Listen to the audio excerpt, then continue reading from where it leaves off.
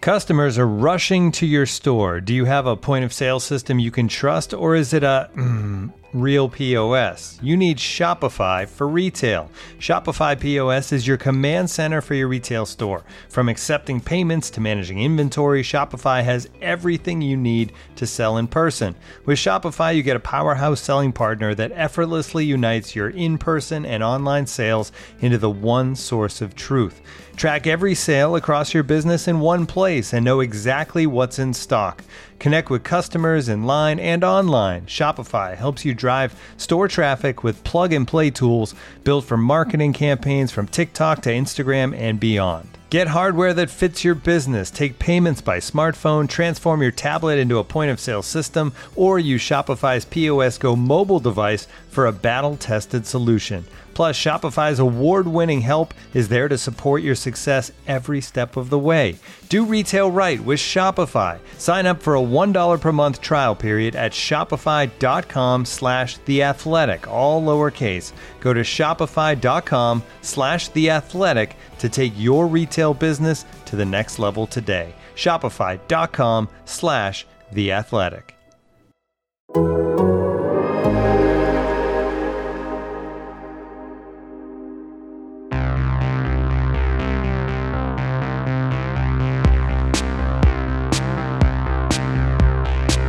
Starcast, the German football pod, brought to you by The Athletic. Today, we ring in 2021 with news of a big brouhaha in Swabia as VfB Stuttgart are beset by a bout of infighting. We check in on the Bundesliga escalating their plan to give everyone a one-goal head start against Bayern. Narrator, it still didn't work. There's a bit of a Jadon Sancho renaissance in Dortmund, another defeat for Schalke, and Leverkusen bowing out of the title race. All of that and more in Starcast. Today, Christoph Biermann and I are joined by our Stuttgart correspondent Oliver Trust. But before we dive into Team Swabia Civil War, a quick reminder that you can subscribe to The Athletic for just $3.99 a month at the moment. Go to theathletic.com/StarcastPod to sign up.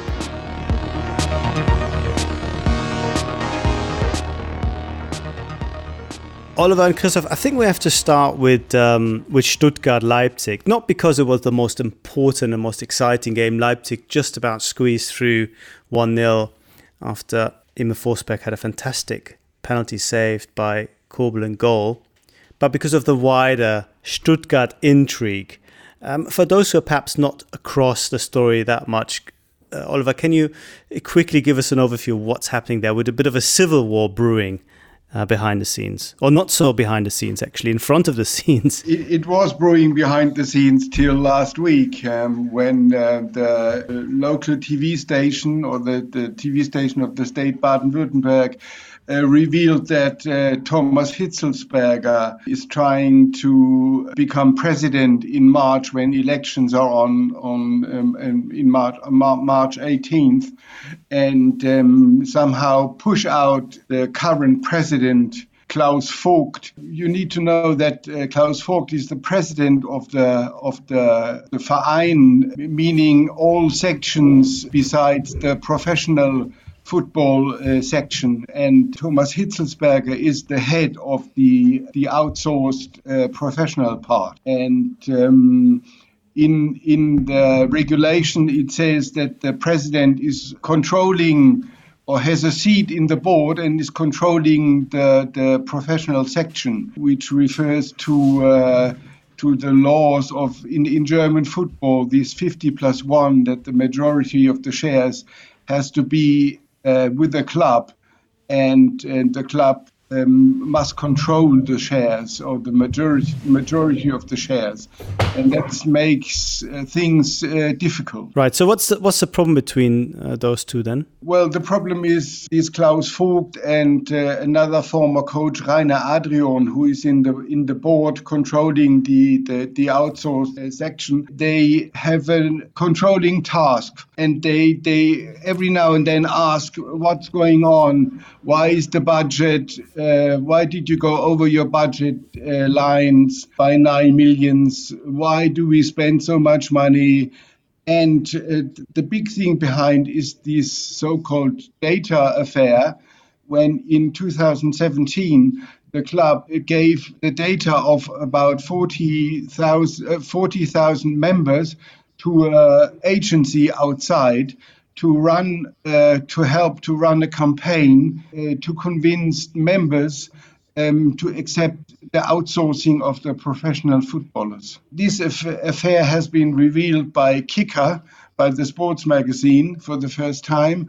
And now investigations are going on. There are many people in the club who obviously have been involved but don't talk about it. And there are many people in the club who have something to lose. So maybe, more or less the entire leadership level is somehow involved in this data affair. And that's why, and the current president, Klaus Vogt, he started investigations made by outside lawyers, and that's what many people in the club don't like. This so-called data scandal that precedes the arrival of Thomas Hitzelsberger, doesn't it? Yeah, but he was in the club in several jobs. And of course, he might have known about it, but he might not have been in charge at that time. But many people he's working together with at the moment are highly involved in this, and they don't want. Obviously, that's what Klaus Vogt, the current president, says. They don't want this to come to light. Well, Thomas Hitzelsberger released an open letter to the members explaining why it is that he's standing for president. And I think we should perhaps explain that in Germany, unlike normal elections, it's very unusual to actually have two candidates. German democracy in clubs usually goes only as far as having one candidate that everyone supports, and then he gets 89 or 90%. Yeah, well, there is the VfB Stuttgart. They can have two candidates for the election, and there is some board selecting these guys. And the problem until the end of January, they have to set up the two candidates going into the battle in March. And the problem about Thomas Hitzelsberger's letter is that the president is his, I don't know the German word, Vorgesetzter, superior, and it's really unusual thing to attack your superior in an open letter and using that harsh tone Hitzelsberger did. So most people were really shocked that he did a thing like that.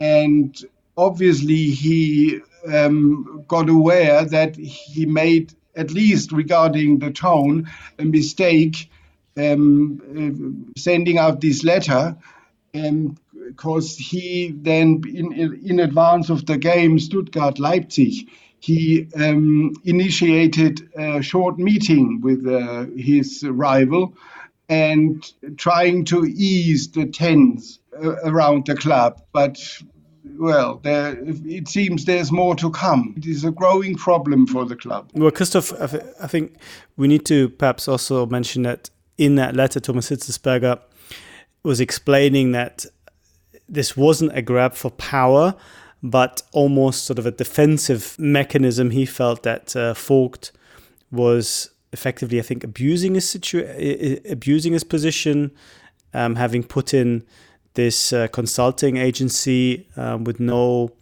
real recourse to the rest of the club, with a unlimited budget, I think it was put, or costs that are spiraling out of control.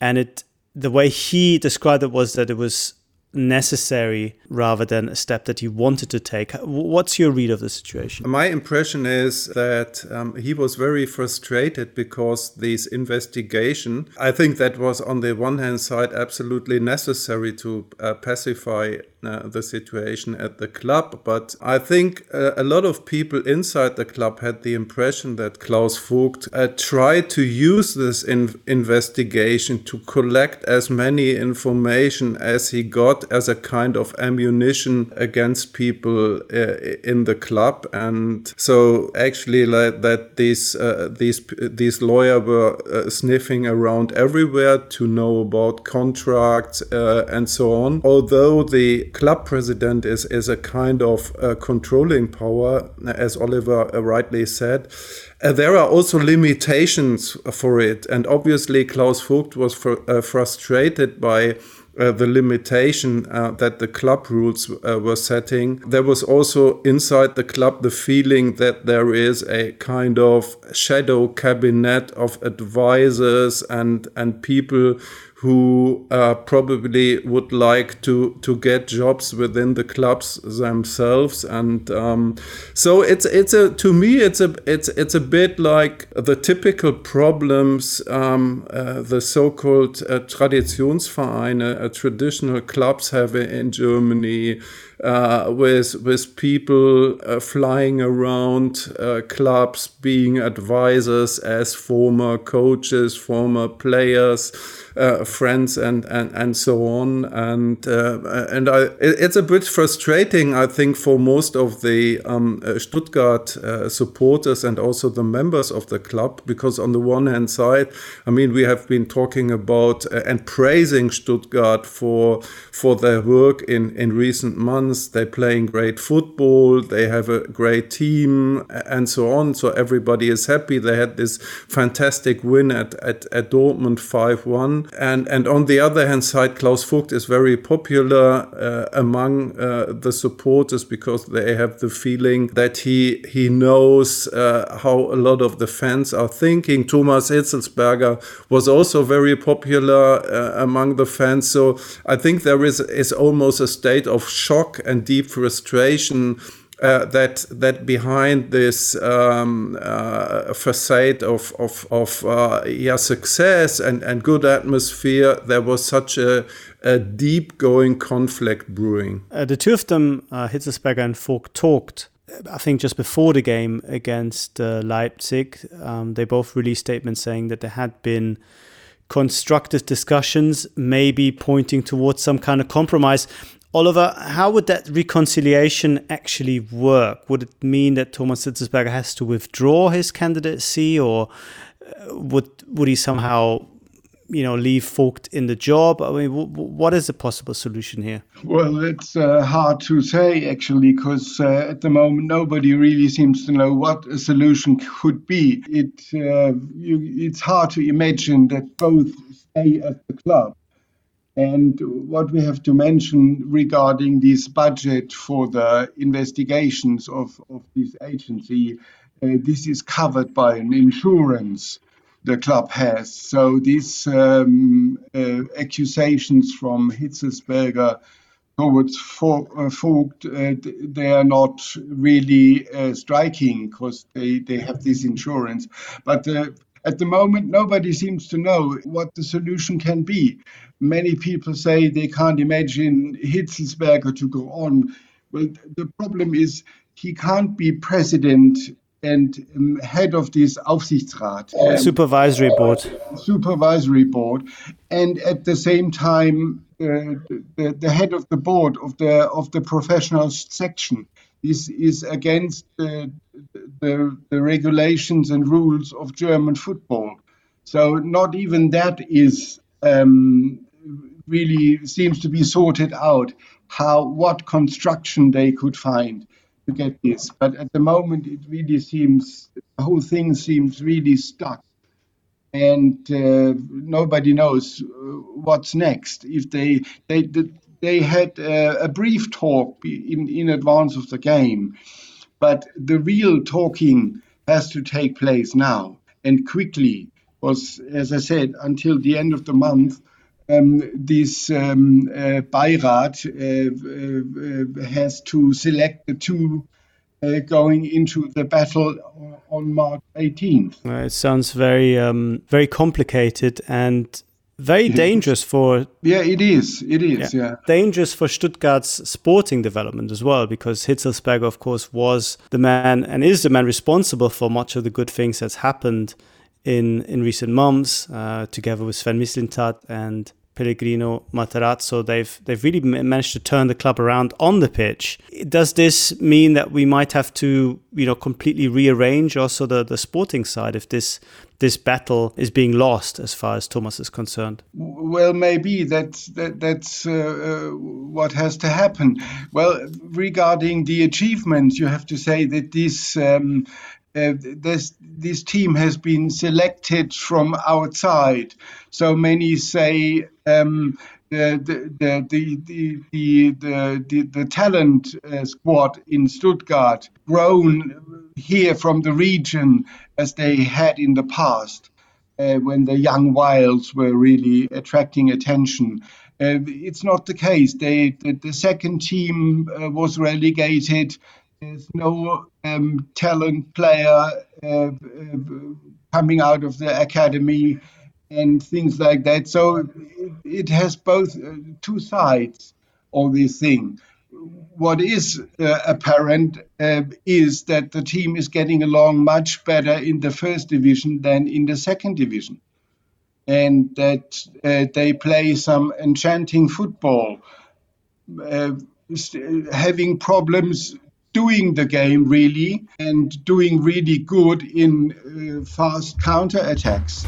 Hey, Christoph, what is your prediction of how this is going to go? I'm sure that they will find a way to sort out the conflict, and I found it interesting that Thomas Hitzelsberger took that way, because he is, I wouldn't say he is a big Machiavellist or somebody who is grabbing power. I think he was sincerely desperate about the situation and sincerely frustrated that the good work that had been done was in the danger to be destroyed. And I think you can actually marvel at what had been done at Stuttgart in the last 2 years to turn it completely around, to now have a team that plays very good football, whose value has been massively increased and without spending too much money. So for me, it's a prime example how you turn things around at a football club. So if he had the impression that this was in danger, I think you have to take it very seriously. But you asked me about the prediction, and I would say they will find a way to sort this out. Because I think everyone, Hitzelsberger on the one hand side and Klaus Vogt on the other hand side, are shocked about the repercussions of what was going on, and they both know that they have to find a way to sort this out. We'll await with interest how that battle for control in Swabia will play out. Thank you, Oliver, for dialing in, and I've got a feeling we'll speak to you again very soon. Okay, thank you for having me. Looking for an assist with your credit card but can't get a hold of anyone? Well, luckily, with 24/7 US-based live customer service from Discover, everyone has the option to talk to a real person anytime, day or night. Yep, you heard it right. You can talk to a real human in customer service anytime. Sounds like a real game changer, if you ask me. Make the right call and get the service you deserve with Discover. Limitations apply. See terms at discover.com/creditcard. Looking for an assist with your credit card but can't get a hold of anyone? Luckily, with 24/7 US-based live customer service from Discover, everyone has the option to talk to a real person anytime, day or night. Yep, you heard that right. You can talk to a real human in customer service at any time. Sounds like a real game changer if you ask us. Make the right call and get the service you deserve with Discover. Limitations apply. See terms at discover.com/creditcard. Right, so on the pitch, Stuttgart lost 1-0 at home to Leipzig. Leipzig up in the table in first place, but only until Bayern Munich played on Sunday night, Christoph. And something very strange happened. They went down not just 1-0, which had happened 7 times before, but actually 2-0, and they still came back for the first time since 1988, when a certain Hansi Flick was on the pitch playing for them. This was a classic situation of you don't want to poke the bear too much. because he'll get angry and devour you in the second half? Is that what happened to Mainz? Yeah, very much so. But when you look at the match, briefly after the beginning of the second half, Mainz could have easily scored, not easily, because Manuel Neuer was in goal, or a third goal, and with a fantastic, he fantastically deflected the ball. And so there would have been a fair chance that the Bear would have been much angrier, even being 3-0 down. But then, Bayern turned it around in style, I would say. So maybe it was a case of starting the new year 45 minutes late, but in the end they were pretty convincing. Why is it that Bayern starts so slowly? I mean, it's unusual. It's unusual to go behind all the time. How many matches are there in a row? 8 now? 7 8 or 8? Now, yes. 7 1-0s, and this is the 8th one. Yeah, it's nobody. I think nobody at Bayern has a proper explanation for that. So somehow I think it's also the series at last has a bit to do with chance, but the impressive thing is they lost none of these 8 matches, and so whoever will have the feeling, so who will ever go 1-0 up against Bayern will surely have the feeling it's not already done, or at least you score your first goal and go 1-0 up in minute 94 or so. That would be probably helpful. Yeah, Mainz under new management with Christian Heidel coming back to the club that he helped build along with Jürgen Klopp 20 years ago. Martin Schmidt, the former Mainz coach, is the new sporting director. And the new coach will probably be Bo Svensson, about to be unveiled, we think, on Tuesday. He's now at Liefering at the moment, also a former Mainz player. But on Sunday, Jan Siewert was caretaker manager. Jan Siewert might still be a familiar name to listeners from his time as David Wagner's less than super successful successor at Huddersfield Town, but he very nearly pulled off a great win. And I guess what he did manage is to force Bayern into a change, something that we hadn't seen since the latter stages of the Champions League, which is Joshua Kimmich back in the starting 11, going into the right back slot for Benjamin Pavard. Had a pretty poor game. Christoph, that right back position, if there's anywhere that Bayern still have maybe some slight concern, is it that, or is Benjamin Pavard usually just so solid that we don't have to think about that? I think he is not having the best season so far, so that it was so bad that Flick had to take him out at half time is special, but I think his season so far has been pretty disappointing. But on the other hand side, if you have the option to put Joshua Kimmich there, who is as able to play on this position as he is in midfield, and I think he that's another story. But I think he would also be of very big help in the German national team on that position. Yeah, but what you see is even if a player like Pavard is struggling, Bayern has a lot of options or at least a fantastic option to solve the problem. Yeah, I think that's fair. And also some signs perhaps that Leroy Sané has taken some of the criticism to heart. He looked, at least superficially, more involved and perhaps more determined and committed to do some of the defensive work. There is a story that I wrote just before Christmas that looked at his numbers, and they don't seem to be as bad as the perception, but of course the perception can create its own reality. So I think just looking more busy might have helped his case.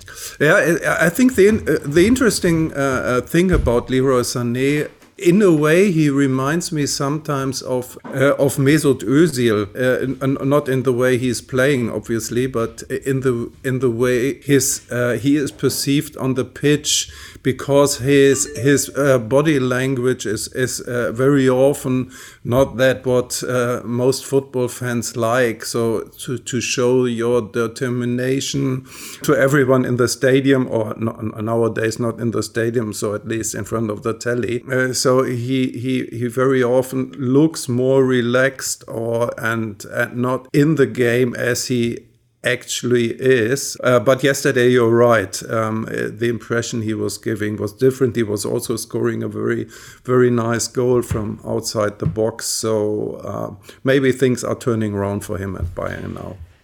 Yeah, and maybe could we say the same about Jadon Sancho, I wonder? He scored a fine individual goal in Dortmund's 2-0 win over Wolfsburg. The goal that won, or just have to think who's the coach at the moment. Yeah, Edin Terzic's team.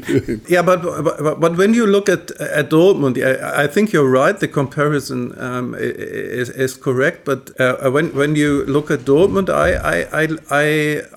I had the impression that they, at least everybody, tried to work against the ball at this Dortmund team yesterday. For example, also Marco Reus, who always could do a bit more defensive work than he normally does. The same goes for Reina and for Sancho, but they all did it yesterday, and I think that was the way how they could win a difficult match against a good Wolfsburg team. So it wasn't a fantastic match for Borussia Dortmund, but I had the impression that you could see real improvements in the field where they actually had some problems in the past. So they looked more aggressive and more concentrated and more dedicated in the work against the ball. I think you're right, especially with Marco Reus. It was quite noticeable how involved he was defensively. The one issue I had with his performance was that they still conceded a lot of chances. And I think Oliver Glasner was frustrated, saying we deserved more, but the amount of chances they created, or sometimes the final pass wasn't quite right. I mean, they did look, for all the hard work up front, still quite open, and that was with Mats Hummels individually having a very good game. So I still think that something isn't quite 100% with this team. Yeah, that's right, but at least they are improving. And most of the chances they were conceding were at the beginning of the match. They were pretty lucky to be not 1-0 or even 2-0 down after 10 or 12 minutes. But then they got more into the game, and Wolfsburg still had some chances, but not of the high quality like in the beginning. So I wouldn't say it's a brilliant development or a fantastic step forward or so on, but it's at least you can see development, and I think that's what Edin Terzic is focusing on. And because if you have the foundation of your game in defense, if you get that right, you can start to think about shining again. But yesterday it was very much a labored win, but we should say that as a praise for Borussia Dortmund. Yeah, and that win takes Dortmund back into the Champions League places. They are fourth, just ahead of, drumroll please, Union Berlin, who won again, and they won in style, I might add, away to Bremen 2-0. Bremen almost without any chance, both in a literal sense, but also metaphorically. And Union played some really good stuff again, Christoph. We have been talking about it so often during this season. It's so impressive how they do it, and I'm constantly impressed by the tactical decisions Urs Fischer and his teams are taking. So, for example, they, for the first time I can remember, they were playing with two strikers up front. the normal winger Geraldo Becker and Taiwo Awoniyi, who is on loan from Liverpool. They played up front and constantly one was coming, one was going deep, and that was the way how they scored the first goal, and then they got a second goal from a defensive error from Werder Bremen. And as you said, Werder had some half chances, but that's it. And and you could see the difference between a team struggling, and we have been talking about Werder, and they will be in the relegation fight, I think, for a long while, and a team that is more than solid. They are actually still very impressive, and we have to remember that they are the player whom we have been seeing as the key player for Union this season. Max Kruse is out, and he will be out for at least 4 more weeks or so, and but now they have some pretty tough tests to come. They will playing Wolfsburg, they will playing Leipzig, and they will play Leverkusen. So after that we can talk about how far this will be going for them. Yeah, after that they can get the fans in to build those VIP boxes that they'll need for the Champions League. At least they need some seats. I mean, if they would qualify for international football at the Alte Försterei, I think they have like 3,500 or 4,000 seats, and that's it. The rest is a standing area. And so they have. So I think it's too early to think about it. But where do they play their international matches then? Yeah, it's a nice problem to have, and it's a problem that Schalke would love to have. I mean, the question is more, where will they play their games next season? In what division? They lost again. It's almost inevitable at this point. 3-0 at Hertha. It's now 30 games without a win, just one off that Tasmania Berlin record. And some Tasmania Berlin fans even turned up supporting Schalke because they said, we want to keep our record. That's the only thing we're known for. Please, Schalke, leave us alone. But the way things are going, I think Schalke will overtake them, Christoph. Next week they play against Hoffenheim. Did you see any signs that under new manager Christian Gross, Schalke look improved or have any better chance of getting good results? No, full stop, or no exclamation mark. It looked like ever. I mean, ever before. They had a decent start. They very often had a decent start so far. So the first 30 minutes were pretty okay. We have seen that also in recent weeks, and sometimes they conceded a goal and they got not frustrated, they got depressed, heads hanging down, and they got a second, and in the end they could have been happy that it was only 3, and so nothing has changed. So what they will have is apart from the from Christian Gross coming in as the 4th manager of the season, they will get some new players. Sead Kolasinac comes on loan from Arsenal. He comes from the Schalke Youth Academy, so his connection to the club is not only professional but very emotional as well. I think he can help, but they especially need players up front, because I mean they are as dangerous as a Peace Corps. I mean they almost don't create any chances. They almost score no goals, and so on and so on. And so with the personnel they have right now, they don't have any chance to stay up. That got me quite depressed and demoralized. I was hoping for a bit more optimism from you, Christoph, about Schalke.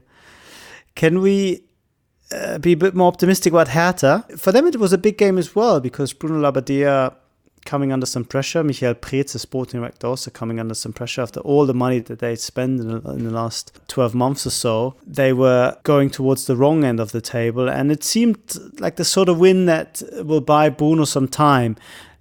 Big players turned up for him. Mateusz Cunha, who he'd been publicly criticizing, had a very good game.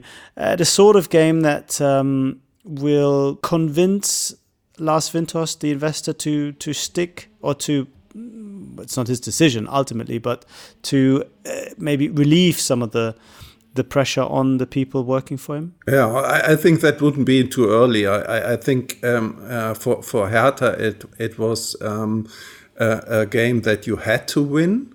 They did it. I wouldn't say they did it in style or very convincingly. I mean, we've been talking about the Schalke situation and the pattern of their matches. If you ever manage to score a goal against them, you'll be fine in the end. And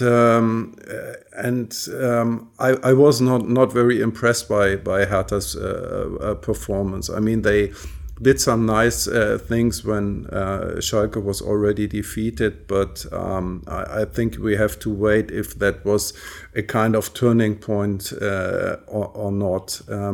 So far, they have been a lot of talks about a process and development and so on. But honestly, I don't see the big improvement so far. But let's see. That's something to wait for. If now things have clicked, or if we see setbacks in weeks to come. Well, lastly, before we go, we have to talk about a pretty big setback for Leverkusen under Peter Bosz. They, you remember, lost the last game of 2020 in very, very unfortunate fashion, very late on against Bayern. This time they went to Frankfurt and took the lead through a wonderful goal from Nadim Amiri, which is really worth checking out on YouTube, but then conceded twice to lose 2-1 at Frankfurt. And Peter Bosz afterwards saying, "We are not a very good team. We're not a team of capable winning the league, because good teams don't lose twice in a row." Is that now Leverkusen out? They are 5 points behind Bayern at the moment, Christoph. I found it interesting how harsh Peter Bosz was, and he was actually very frustrated because they fully deserved losing at Frankfurt, and everybody at Leverkusen was frustrated about the performance that was surely the worst of the season so far. I mean, but we have said that in some weeks ago, when Leverkusen was the team that was on the one hand side playing nice football, and on the other hand side was one of the two, together with Wolfsburg, who hadn't been losing. I couldn't see them as real contenders for the German title. It's nice to see how they have developed as a team. It's impressive to see how they continued the quality of the game after losing Kai Havertz to Chelsea. But I think there is a quality gap to the top teams, to Bayern, also to Leipzig, and maybe even to Borussia Dortmund. So if Leverkusen comes in fourth at the end of the season, I think maybe they will be a bit frustrated because they were aiming higher. But on the other hand side, I think to qualify for next year's Champions League, I think should be their main target. Yeah, I think that's right. And what was once again fairly obvious is that defensively they don't quite have the individual quality, especially with some of their normal fullbacks out in this game, but also the organization at times. I mean, Peter Bosz blamed a lack of mentality, which is one of our favorite subjects here on this Steigers pod. But they were just all over the place. I mean, I don't know if you've looked at the first goal they conceded quite closely, but both Tapsoba and Jonathan Tah are basically 30 meters ahead of the other defenders. And by the time the pass is played through, I think you have Amiri tracking back next to Dragovic. So, not the kind of defensive solidity I think that you need if you want to be anywhere near the very top of the Bundesliga, I should say. Yeah, I mean, nowadays it's part of the defending with many teams that central defenders are sticking out very far from their normal position to go after strikers. So a lot of teams do it, but not simultaneously all of them, and leaving oceans of space behind them. So and I think that's something that especially a coach like Peter Bosz frustrates him because normally his teams are very well organized and don't do this kind of errors. Yeah, but there's always a risk factor attached as well to his game, which I thought that Leverkusen had toned down a little bit, but this was a bit of a lapse into some of the more wilder games we had seen with Dortmund. It reminded me a little bit how, the back four Dortmund regularly sort of disintegrated in their attempts to, as you said, chase the ball or defend on the front foot.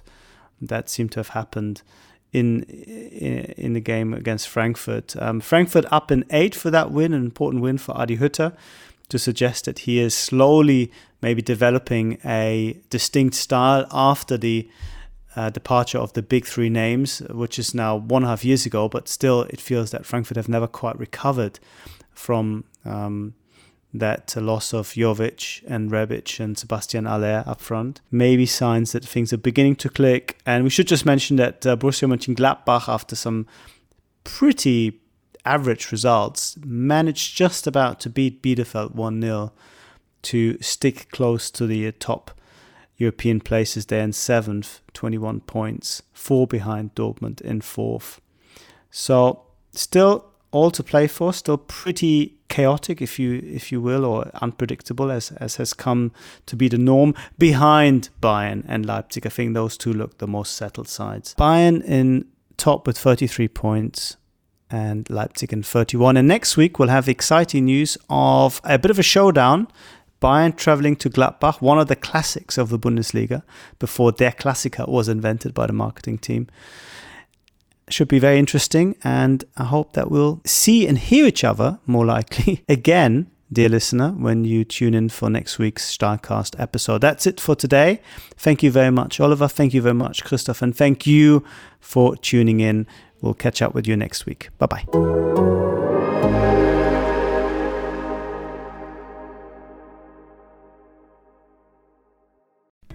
As you've probably heard by now, we've teamed up with BetMGM this season. We'll be using BetMGM lines to make all of our picks, and we'll have special offers for our listeners each week. If you haven't signed up for BetMGM yet, use bonus code The Athletic, and you'll get a 1-year subscription to The Athletic, plus up to a $1,500 first bet offer on your first wager with BetMGM. Here's how it works. Download the BetMGM app and sign up using bonus code The Athletic. Make your first deposit of at least $10. Place your first bet on any game and claim your voucher for a 1-year subscription to The Athletic.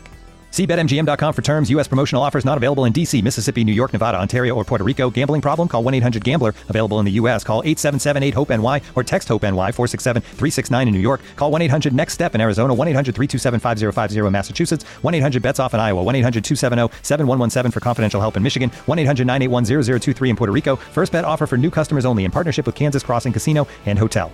Don't forget, if you haven't signed up for BetMGM yet, use bonus code The Athletic, and you'll get a 1-year subscription to The Athletic, plus up to a $1,500 first bet offer on your first wager.